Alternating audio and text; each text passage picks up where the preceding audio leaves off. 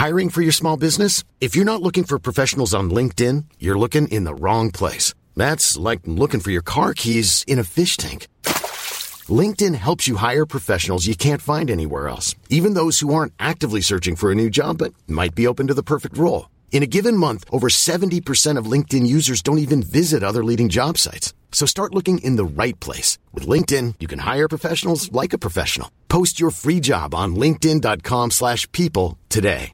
There's never been a faster or easier way to start your weight loss journey than with PlushCare. PlushCare accepts most insurance plans and gives you online access to board-certified physicians who can prescribe FDA-approved weight loss medications like Wegovy and Zepbound for those who qualify.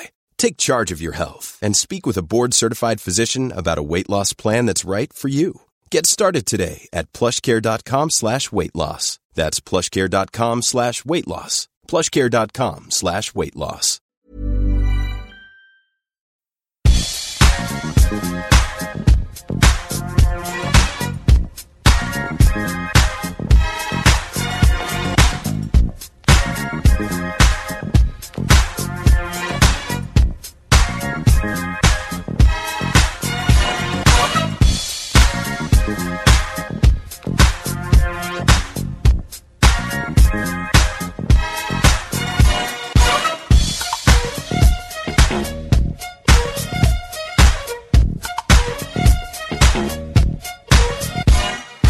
Hello and welcome again to the second episode of the Football 305 podcast. I'm Kelly Cates, alongside me, my brother, Paul Dalgleish from Florida. And actually, for people who aren't in the States or even in Florida, or even for people who are in Florida but might not know, why Football 305? Why that number?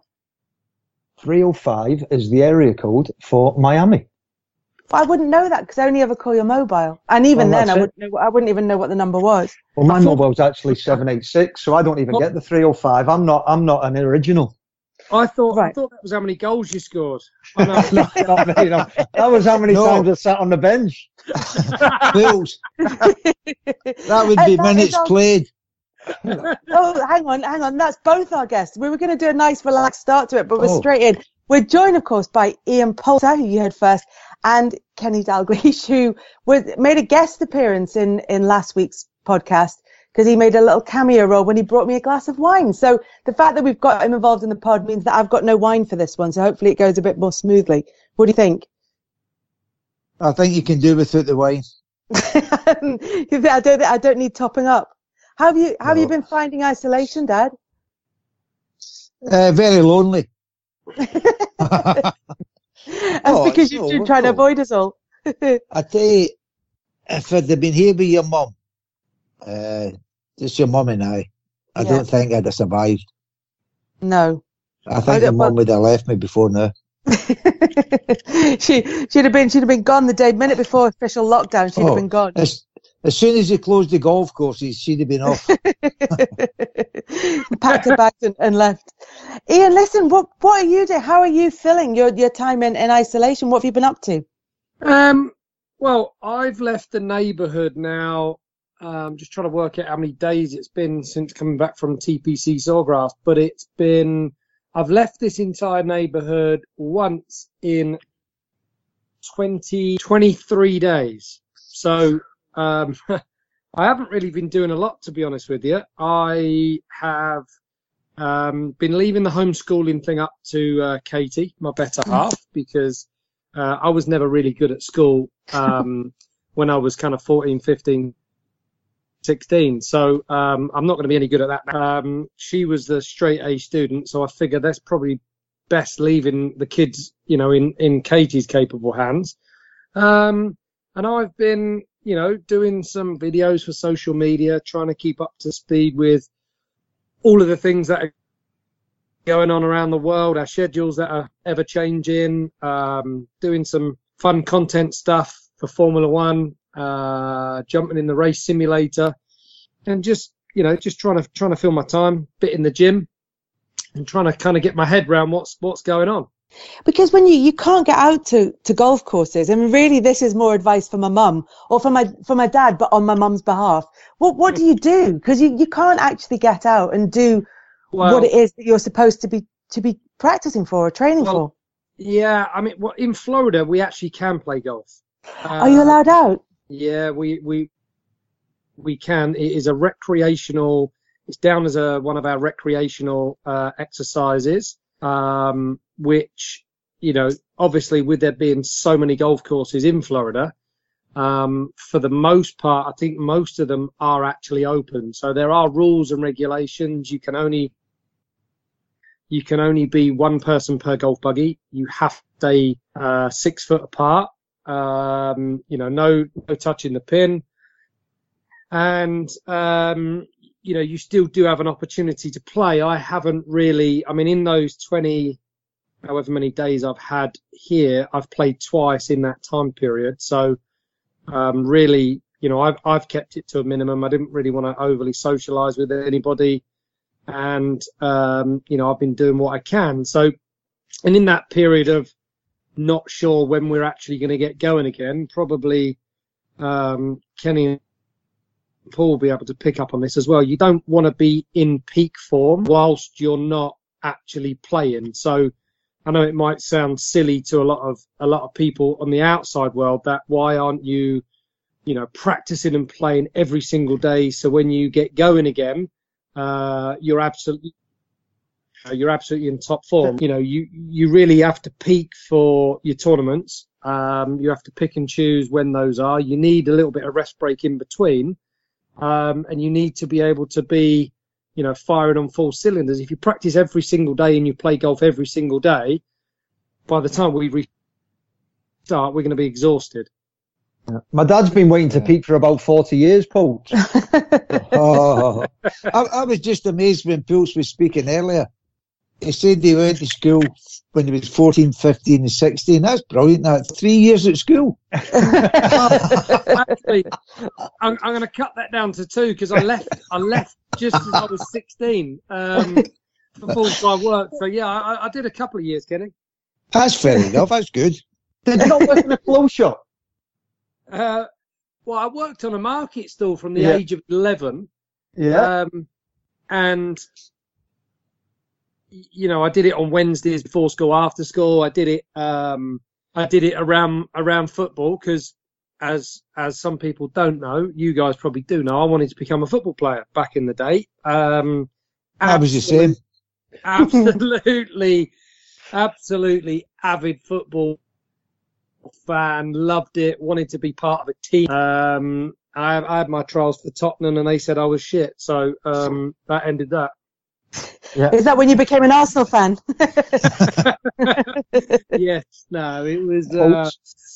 I've got a funny story about that, right? So I remember signing for a club and I've trained for one day and the manager said to me, says, Paul, I know you're a lot better than what you show today, so I'm going to take a chance on you. And I was like, I'm fucking not.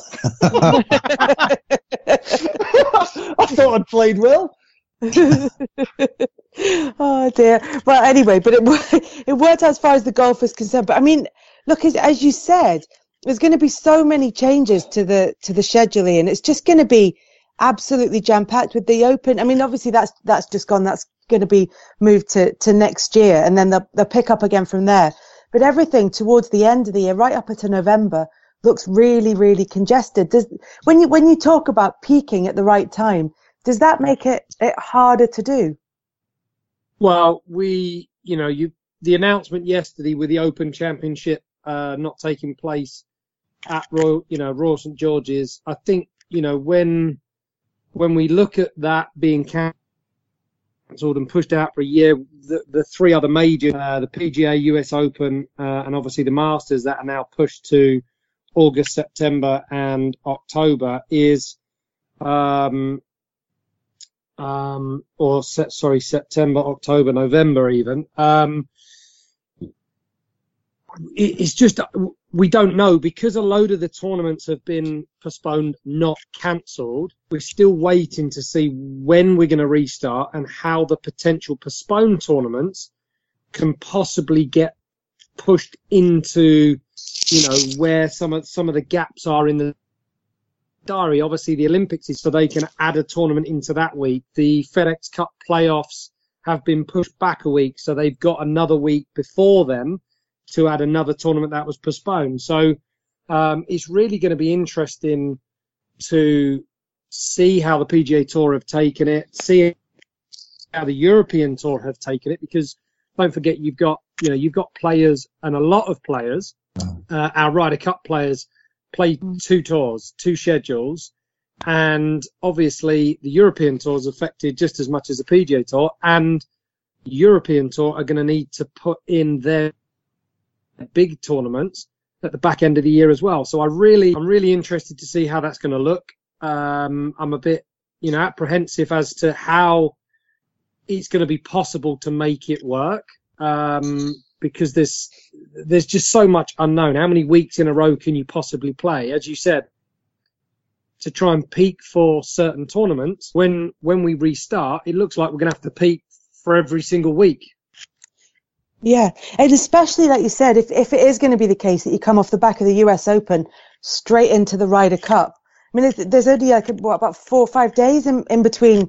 Well, it will be sort of Sunday to Thursday, won't it?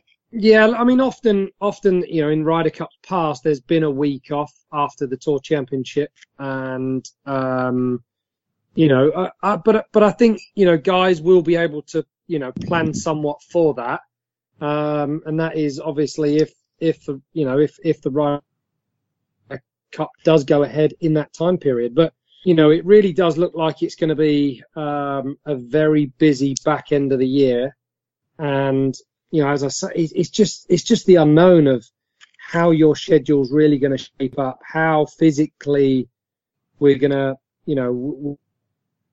be able to play. Can we play 10 out of 12 weeks in a row? That's a lot of golf, and it's difficult. Phil, when have they rescheduled the Masters? So the Masters is put in for November. It's the 12th to the 15th. The week of the 9th to the 15th. So 12th to 15th. The weather's just about okay. Obviously, it's a lot cooler, and the overseed would have taken, so it would have cooled off a bit and given the course enough time to look good. So, are you coming? Can you make it out for November? I never qualified. He's still waiting to peak. I tell you don't mind that tournament, do you? You like playing there?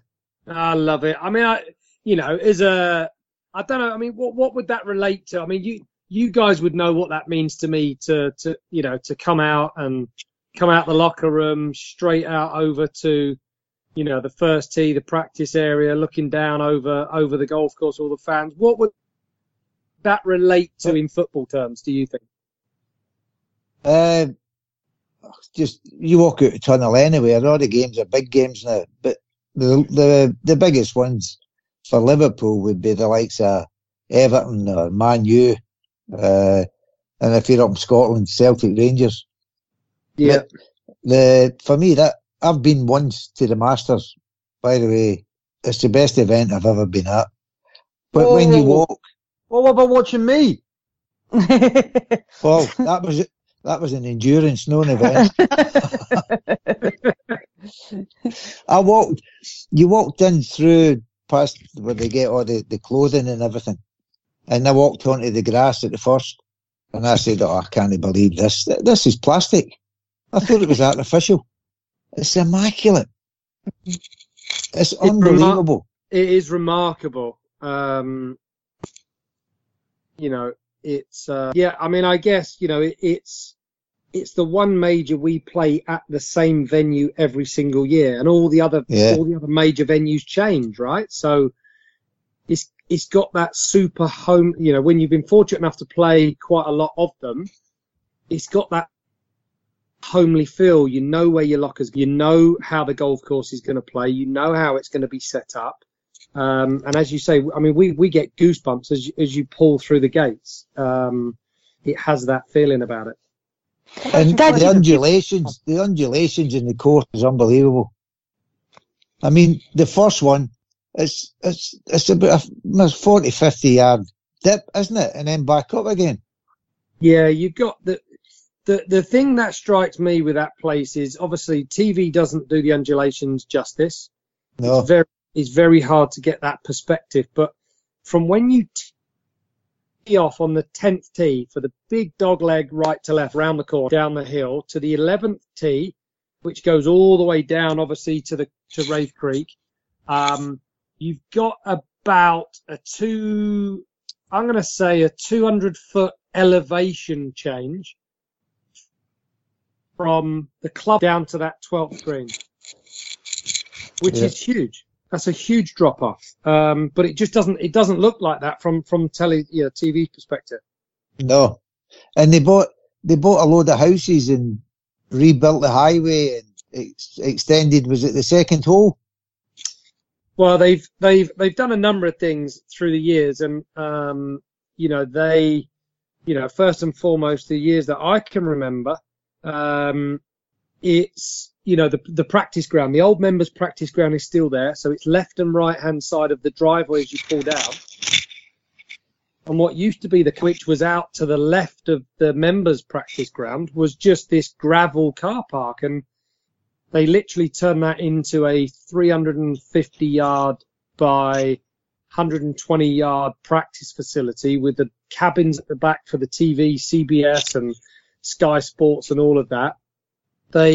Every year they seem to do something which looks like it's been there for 20, 30, 40, 50 years. And you've got no idea. They just do it so well and so perfectly that it just all blends in.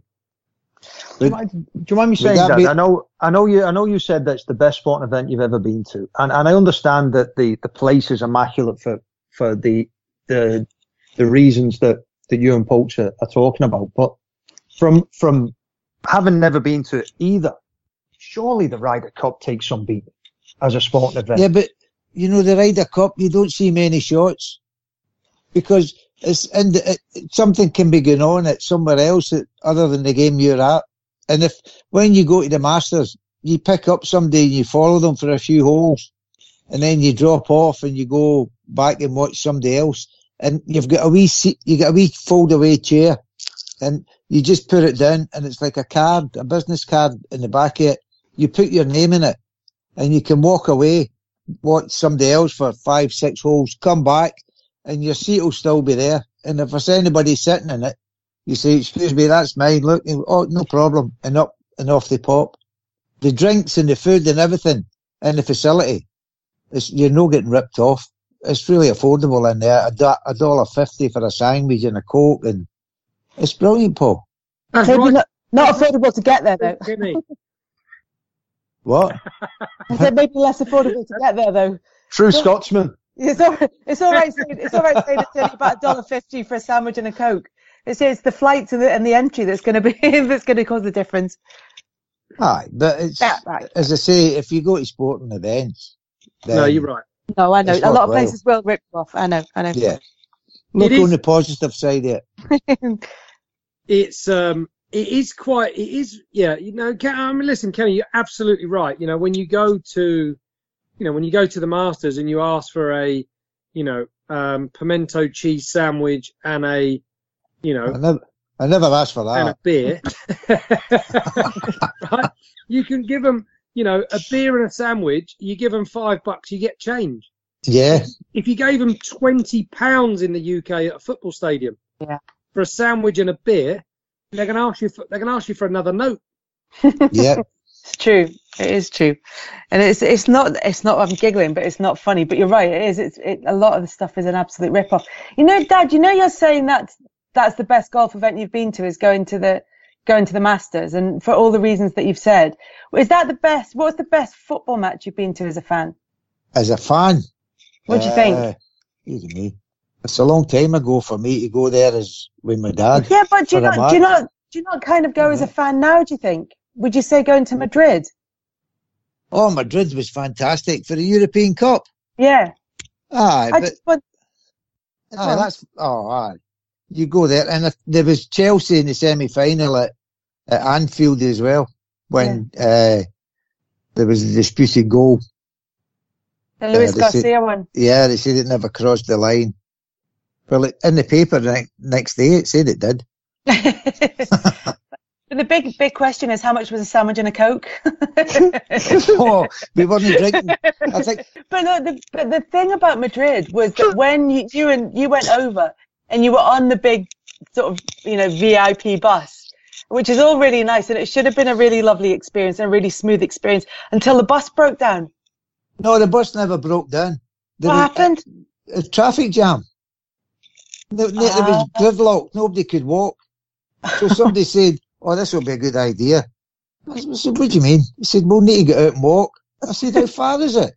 He said, "Half a mile." Oh, well, that's no bad. And it was roasting.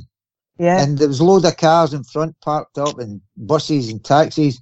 And the Tottenham fans were walking down as well with the Liverpool fans. And credit to both of them. Not any hint of any trouble, never felt any animosity, nothing. And that was going to the game. Mm. And then our bus was the owners, the football department, Stephen Gerrard was on it, Gary Mack was on it. And the ladies got out and they started walking. And they had to take their high heels off. It kept sticking into the tarmac. Gary McAllister had just had his hip done. And he was limping. And there was an old guy in crutches. And he went, "Here, do you want one of these?" And he gave him his crutch. Oh, my God. And that half a mile, somebody was telling his lies, by the way. It was a lot further than that. And the game itself, I mean, I know you enjoyed the result. The game itself, but we can gloss over that. Ian, what was your, as a football fan, what's the best game you've been to?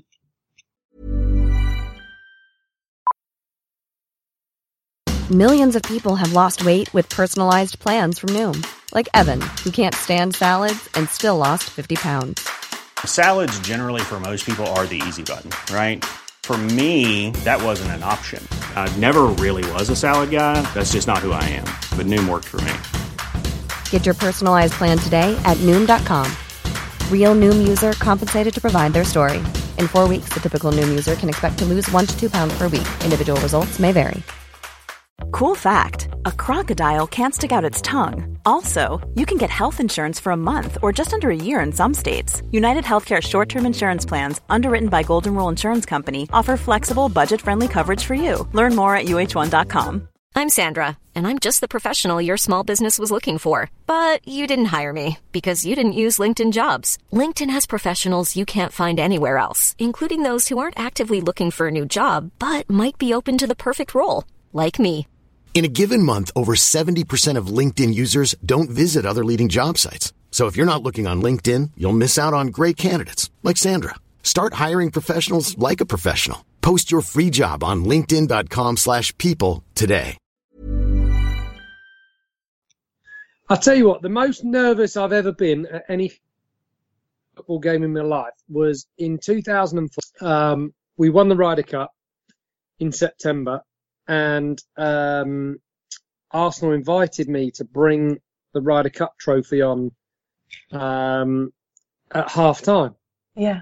So I got to be honest, I'm standing in the tunnel, I'm holding the trophy, and I've never been so nervous in all my life. There's 30, how many was it, Highbury? 38,000 fans.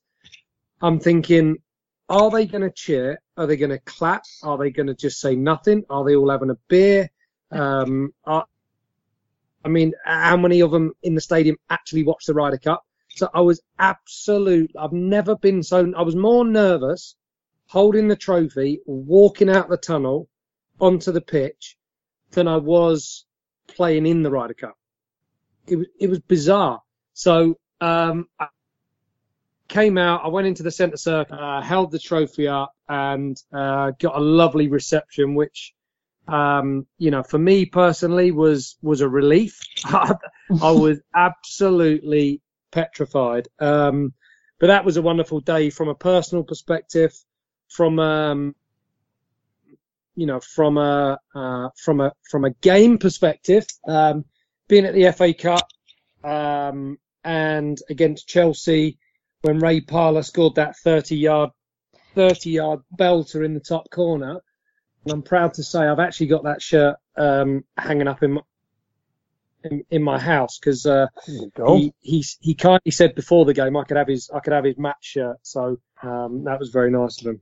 Yeah, and then he does that in the game. You're like, did you think he might not give you it after that? I did. As soon as the goal, it was an absolute ripper, right? It was a belter of a goal, and as soon as it went in, I thought, oh no, that's it. I'm not going to get his match shirt. But true to form, as Ray Parlour always is, handed me the match shirt after the game, which was awesome. Brilliant. Do you know what I want to pick up on something you said about being nervous walking out the tunnel. It's amazing, isn't it, how when you're put into a different situation, how it affects your emotion. And Dad, would you say that you get a similar feeling if you're playing in like a pro-am golf tournament on the first tee and there's people watching? Yeah, we did it. When was the Ryder Cup at Glen Eagles? 2004. 2004? 14. They asked us to come up and play on one of the days, Sky. It must have been the Thursday. And there was, we were playing with former Ryder Cup captains.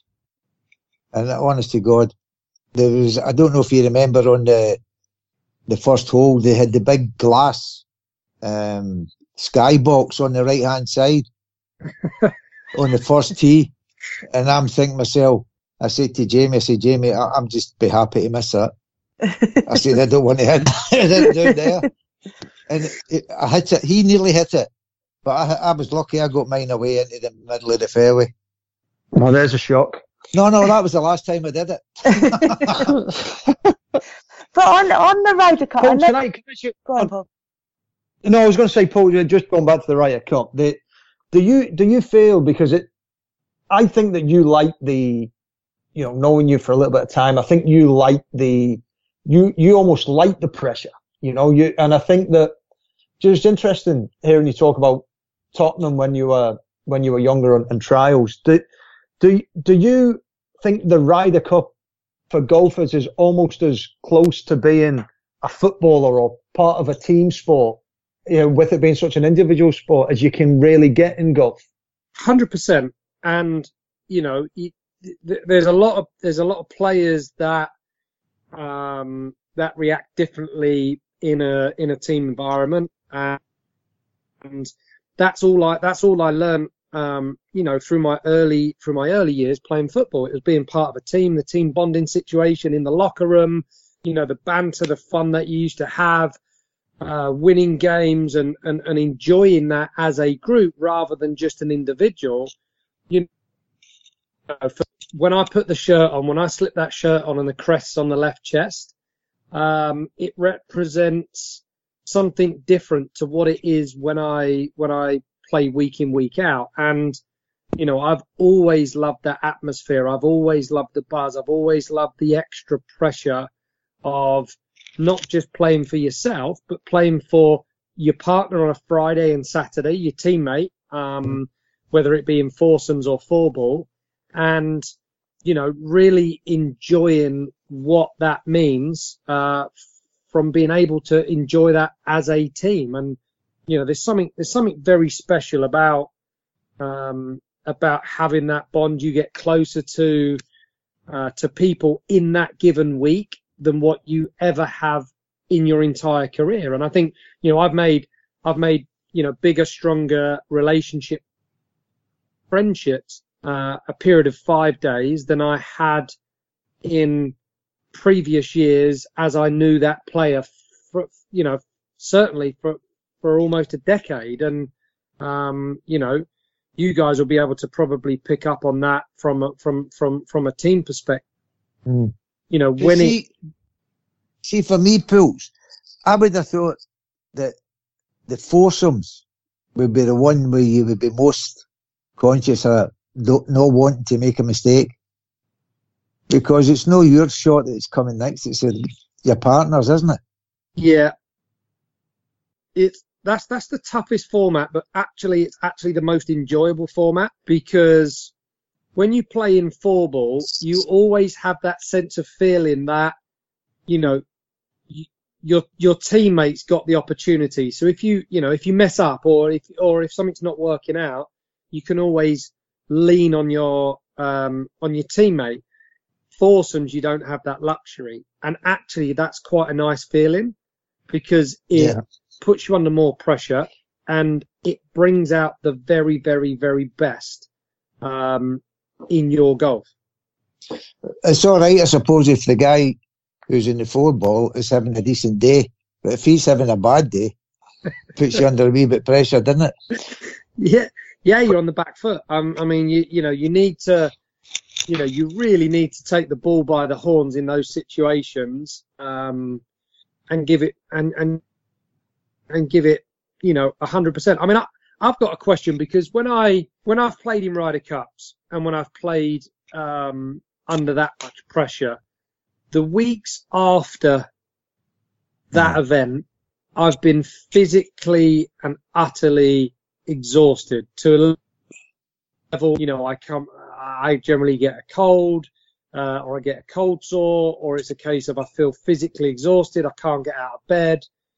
When you've been in that situation where you've played some of the biggest games you've ever played, how do you feel, and how's the come down after such a massive event?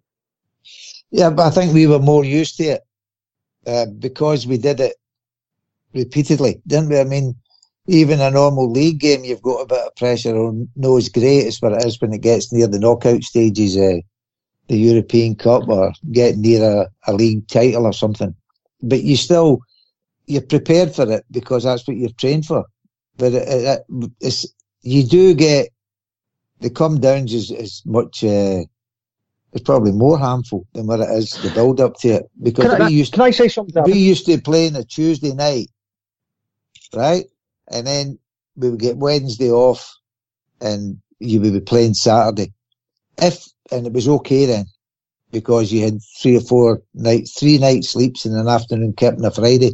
If you were playing Wednesday night, we were never as good on a Saturday. Yeah. Because it was habit, probably Tuesday night was our night to play. If they moved the European game or a cup game to a Wednesday night, then it hit us badly.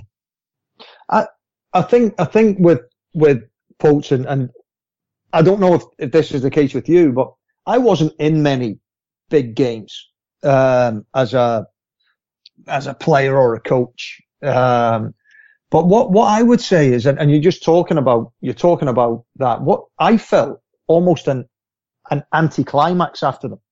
So it was almost like you put so much pressure on yourself to win this, then you win it, and it's like, what next? It was almost like, I thought it was going to feel better than that. I mean, you enjoy it, but the next day when you've won it, it's almost a situation I felt where there was almost a little bit of, I think, deflation. I think like not deflation, but like I know what you're saying about being like run down, because it was almost like you put so much pressure on yourself to do it that when you've done it, it's like, okay, what next? Yeah, Maradona says that, doesn't he, about lifting the World Cup as Argentina captain. And he said actually almost in the moment as he started to bring the trophy down, he was thinking, what do I do now? Now what do I do? Where do I go from here?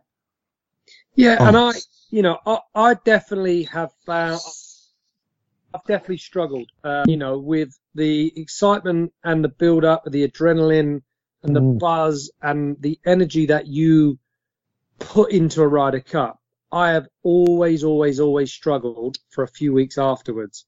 But yet again, you've got other players, Martin Kaymer, I can give you an example. After Medina, he went on, I think it might have even been Celtic Manor. He played Celtic Manor. I played with him that week. I don't think he had his best game that week, and he went out and won, whether it was the Dunhill Links the week after, by like 6 shots or 7 shots. And, I couldn't get out of bed for that week afterwards. I was physically spent. And I know you see, Wenger was always a big one when he was talking about how many busy games there are over the Christmas period. Obviously, when you've got so many games, Kenny, as you're saying, like on a Wednesday night, and then you've got a Saturday game, the effects that has on you mentally and physically to be able to raise your game for another big game. Yeah, but the opposition's got the same problem. Yeah. So it's a bit of a leveler, really. And we were always told, if you think you're tired, you'll be tired. So the Dunhill links you're talking about, that wasn't the year when Big Hanson and I beat you and Justin Rose, was it? Listen, I'm concerned that you broke that £10 note out of the frame and actually spent it on a cheese sandwich at the pint at the Masters. I wouldn't go that far. You did not beat them, did you? Of course. How did you do that? Shots? They got shots, Kelly. Yeah, I supposed to get shots. Yeah, but how many? Oh, it was, listen, I had to get an abacus. It was that many. I was at the first tee, and honestly, I didn't have, there wasn't enough beads on the actual wire. He was asking for so many flipping shots. Yeah, before he teed off, they were 4 down. And what tees did they agree to play off Polts? Same. Yeah, you wish. The same tees. In fact, they backed we played with the covers on our woods. That was funny. That was very funny. Do you know, just going back to the difference, Polts, I think, is that in football, you can hide behind other people. You know, it's like if you have a bad day, then you can blame 10 other people, or there's 10 other people on the pitch that can come and rescue you. You know, whereas in golf, I've always thought that there's no one else to help you apart from yourself. Really, I know it's you that hits every shot. So I think it is a different situation. It's a different situation to football, apart from, as you said, in the Ryder Cup format, where you say it's enjoyable when it's the 4 balls, because you can hit a bad shot and your partner can rescue you, and that's more like football. Yeah. I mean, it's it definitely could be, but I mean, surely football's changed. I mean, when you look at the technology that they're tracking players, you know, in football, they're tracking how many miles a game they're running, how many, you know, converted passes. I mean, football's changed from the era of what it used to be.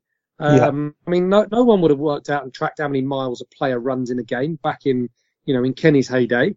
You know, or were they? I mean, that's well, but most of the distance I covered was getting after my first touch.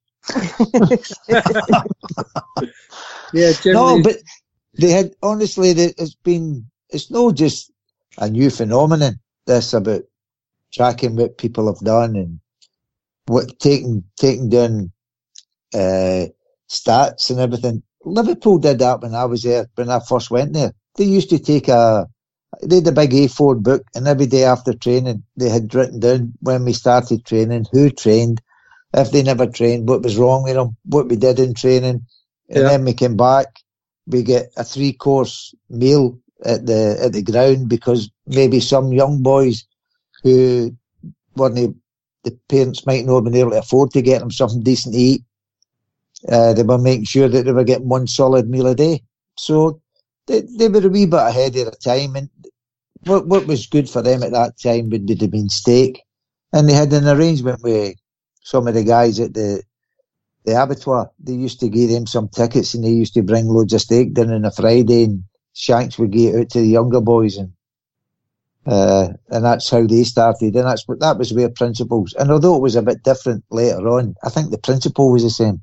No, well, it obviously was the same. I mean, I wouldn't have thought, just being, seeing where technology's changed our game. Obviously you did have it back then, but it was obviously done on a different scale to what it, to what it is today. Yeah. How do you think some of the clubs have been affected, in the last month with this whole downtime situation? Do you think we're going to get the rest of the season played out I think there'll be a version of it.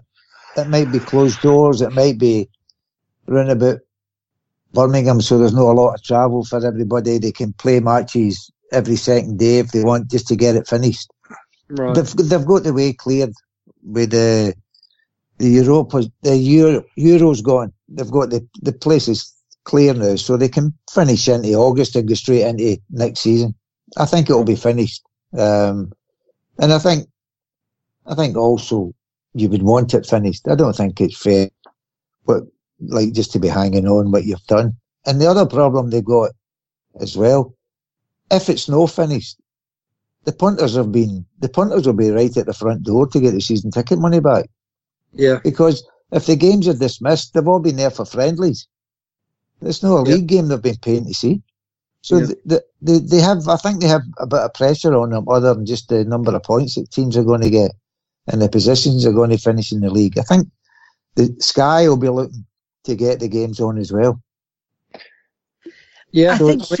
I think FIFA either are about to say or have just said that they're going to allow people to extend the season indefinitely, because the problems are with extending the season is that there are people whose contracts are up just before the transfer window opens on July the 1st. There are all kinds of kind of logistical problems about doing it. There are things like shirt sponsorship. I know Nike and New Balance have sorted it out with Liverpool that, you know, that whenever the season and if the season finishes, that it will be in New Balance shirts before the new Nike deal takes over. But there are so many logistical things to get sorted out between now and whether or not they finish the end of the season. There's loads of admin apart from anything else. But it's not going to be suitable to everybody. But I think the most important thing is the season is seen to be finished. And if you have to do a little bit here or there, it's not exactly up your street, then by the way, you've got to do it because it's a greater need of the game. I think they need it for rather than any individual. Can I go back to one of the things that you were saying, and you were talking about young players and the way that they were looked after by the club and trying to make sure they were fed and but I'm just interested in the way that young footballers come through and the way that young golfers come through. And obviously you and Ian are of different generations. However, like even he's not that old. Even from, But even from when you were young, you know, going out and being a golf pro and you know, they were trying to make you pay your green fees, weren't they? To be, you know, you had to pay them if you wanted to play in a tournament. So you kept your handicap reasonably high. To be honest, that's the same cheat my dad uses now at an amateur level. But if they do, but if like the way that young golfers come through, has that changed and does that affect the way that they are? I mean, a lot of, and I know there's the American sort of collegiate system as well with that. Yeah, I mean, it's definitely changed a little bit. I mean, the norm for an everyday tour pro today who's gonna be getting his card and his playing rights generally comes from a fantastic college career, generally in the States. Even some, you know, and most of the European players have been to a US college system, so they're known already by the golfing world for how well they've played as an amateur. And generally, you know, they've had a great record. They've been given some invitations to come out and play, some of which have earned the right to play 7 events, and in those 7 events, they've actually done well enough to be given and earn their spot for a full card for the following year. And other guys generally go through, you know, the tour school qualification process, which again was a little bit different to how I did it. I come out of the pro shop. I had to work. I didn't, you know, have the funding to be able to just play golf as a full-time job and work on my game. So, you know, I mean, I did it a long time ago now, and you know, the 21 years that I've been on tour has gone past me very quickly, but it's changed. The younger generation of players are more equipped, are stronger. The college system is building them up to be more aggressive, more feisty, more confident, and, you know, training them really to be able to come out straight on tour to actually win. So it has changed, you know, in the 2 decades I've been playing. And, you know, it's not easy. There are so many great players, and Tiger changed and set the bar to such a high level that, you know, the game is generally a difficult game to break through to come on to play. I mean, you've only got 150, 160 guys on the PGA Tour, or 150, 160, you know, on the European Tour. So, you know, 300-ish cards cover two main tours, and that's hard to break into. Yeah, exactly. Well, what would you say would be the asset that would give you the greatest chance of being a golfer? Would it be like your ability, or would it be your mentality? I think the mental edge is something which separates the winners from just great players. And, you know, just certainly in my sport, you know, you can think and you can name the players through the generations that you would have said were super dedicated, super ruthless, and have something about them which gives them that little edge. And, you know, if you name the players, I mean, you know, Seve, he was ruthless. Faldo, he was ruthless. Greg Norman, ruthless. Nicholas, ruthless. Tiger, ruthless. Rory, wonderful young lad, but also very dedicated, very ruthless. And, you know, it's super confident, a bit of arrogance in the right way, but very, very, very dedicated in what they do. And I'm sure, you know, you could perhaps name the players yourself and other players that competed at that very best level, that separated themselves from the rest. Yeah, it's always the mental strength. The mental strength is always hugely important. Your desire, your determination, and to be successful drives you forward as well. So, I mean, if I'm playing golf now, I'd rather win than lose, but it's no my living, right? And I'm glad I never took it up. As an individual sportsman, I think I would have been rubbish. When you play as a team player, I think, as Paul said, there's so many other people can get you out of trouble that it's no true. Well, that's what I was going to comment on, Dad.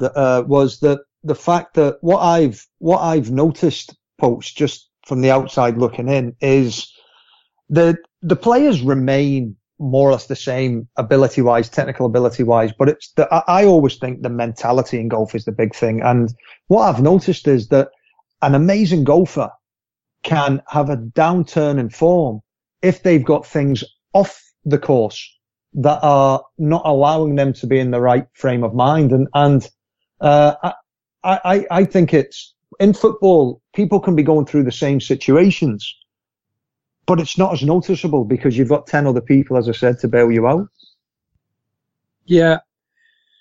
I mean, it's a great point. And, you know, I think first and foremost, when you dive into the backbones of that, any sportsman in the world that's got issues and stuff going on off the golf course or off the pitch, it's hard to concentrate. Mm-hmm. And it's hard, you know, it's hard to explain sometimes to people if you've just had a little bit, you know, you've had a little bit of a lull, you're trying to work out your stats, you're trying to really figure out, you know, why you're not competing at your best. But every time that's happened to me, and every time I've had to take a step back to have a look in and really trying to evaluate what's going on, every time that I've found myself in that situation, it is always because there's been quite a few distractions going on off the golf course rather than on the golf course. And, you know, when I've played spells of golf that I've done really, really, really well, if I think about it, it's all come so natural, so I'm not going to say easy, but it's all just flowed nicely. And I think about the times and the years and the dates of when that, and there was a lot of being happy around that time of year. There was a lot of good stuff going on. There was no craziness, behind the scenes. And it makes such a massive difference to, to your mental state when going out to play golf. Philps, when you're flying, right? Do you have any, you're hitting it really well, right? You're playing well. Whatever sport you're in, you're playing well. Then you can go and you can be, apart from luck, you can go some other time, hit it just as well, but get nothing. Yeah. How did he cope with that if the guy's no strong mentally, he'll be going, oh, that's just my luck. I'm no destined to be this. But people would maybe say that as a joke, but the ones that aren't strong mentally, that must affect him if that's their mindset. Yeah, and I've got to be honest, I think at times when I've been low or when I haven't, when I haven't been feeling great and it has been busy off the golf course, you can, as confident as you are in your own ability and the way you hit it on the range and the way you step up and you play the front nine and you don't hold putts and you've dropped a silly shot, it's almost like it compounds. The errors just compound themselves.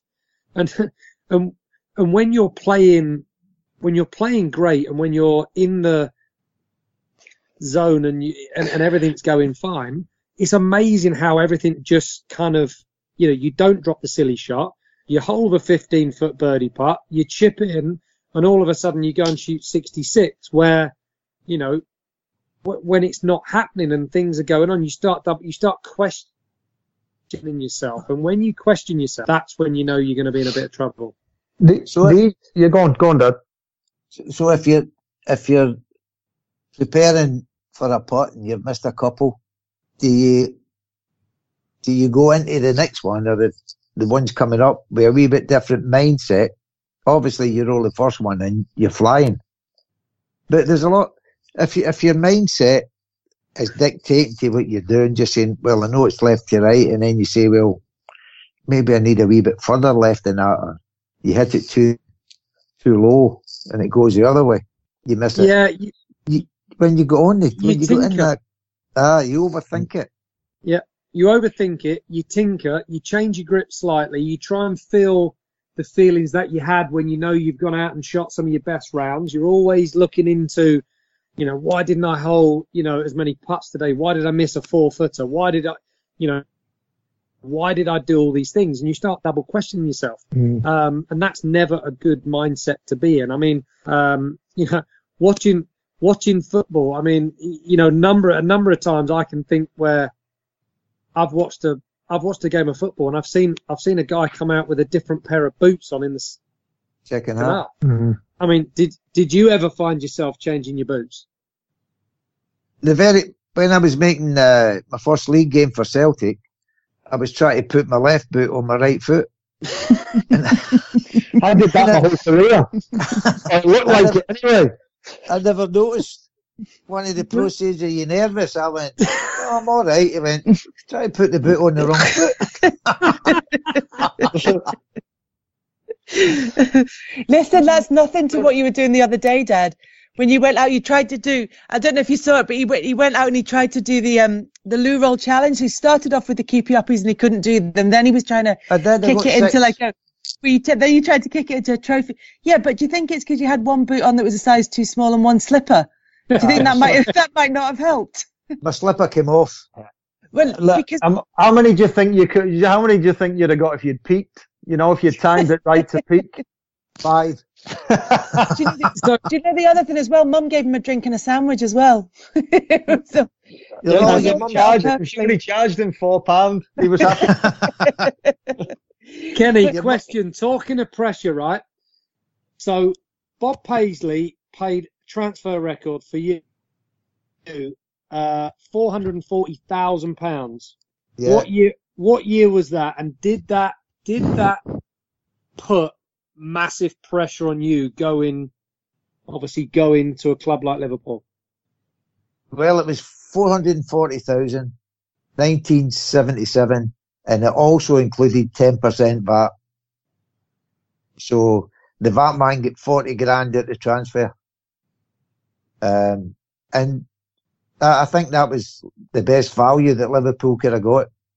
They paid the VAT man 40 grand and just got me. But no, be honest. Listen, be honest. Don't be stupid. Pools, I never put any figures on what I was worth.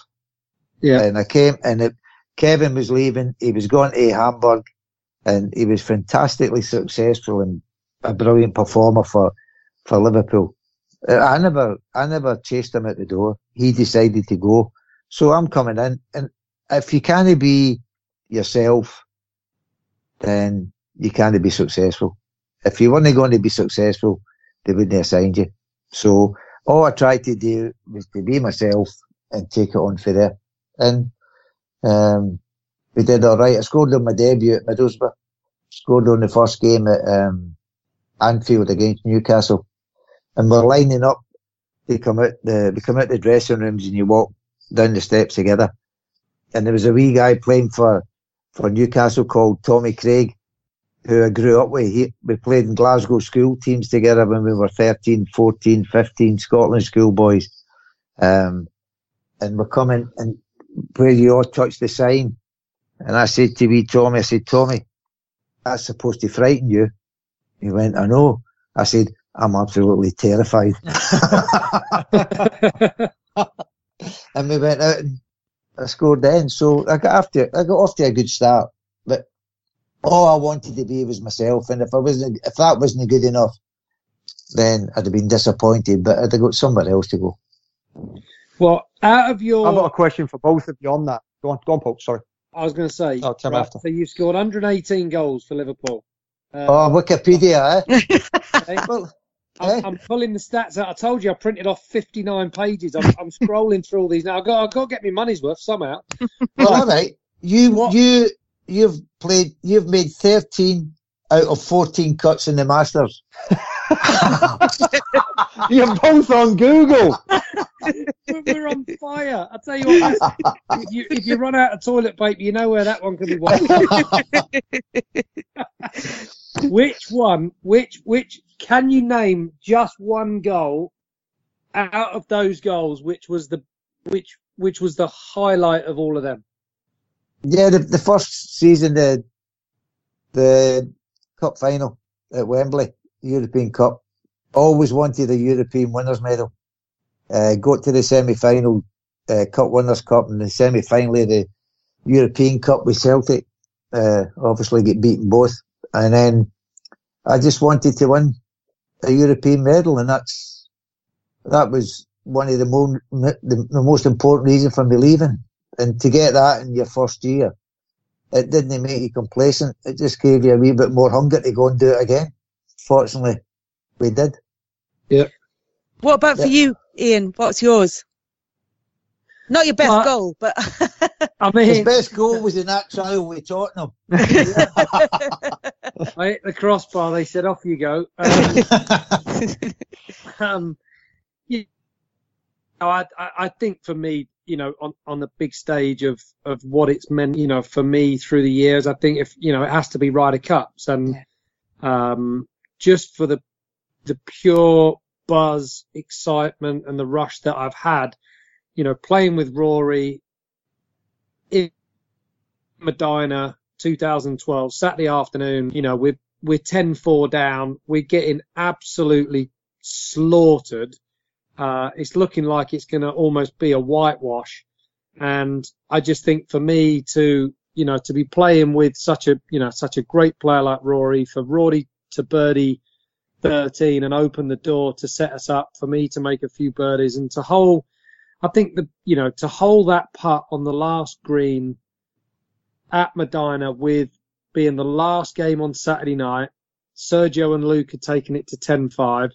We're still looking like, it's not going to be good. Knowing you've got a 15-foot putt to take it to 10-6 and give a little glimmer of hope and, for me to hold that putt, to turn around to the team, to fist pump it, and really kind of energize a team, is always going to be a moment that I'll remember forever. It was one of those, magical moments.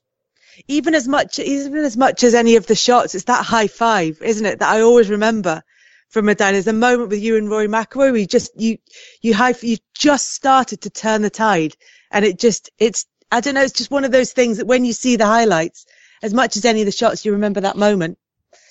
It was, I mean, honestly, it was incredible. I've never felt that. In Ryder Cups, I've felt that feeling, and I've never felt that on the golf course, any of my win, because you're winning for yourself. It just means that much more when you're doing it for the team, you're doing it for your captain, and, that rush of fist pumping one home to score, to put a point on the board, and to fill the team full of energy was, it was absolutely unbelievable. Ian Poulter, thank you very much for joining us. Thank you very much to Kenny Dalglish for making the long trip to chat to us as well. Paul, well, we'll see you next time. Guys, thank you very much. Thank you. All right, boys and girls, take care. Bye.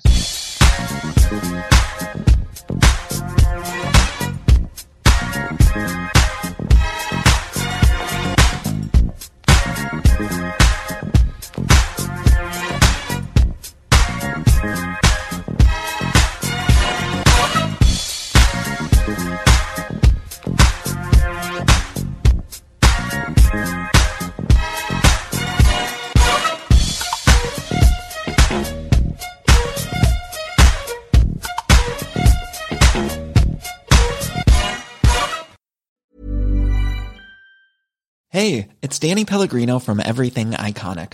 Ready to upgrade your style game without blowing your budget? Check out Quince. They've got all the good stuff, shirts and polos, activewear, and fine leather goods, all at 50 to 80% less than other high-end brands. And the best part? They're all about safe, ethical, and responsible manufacturing.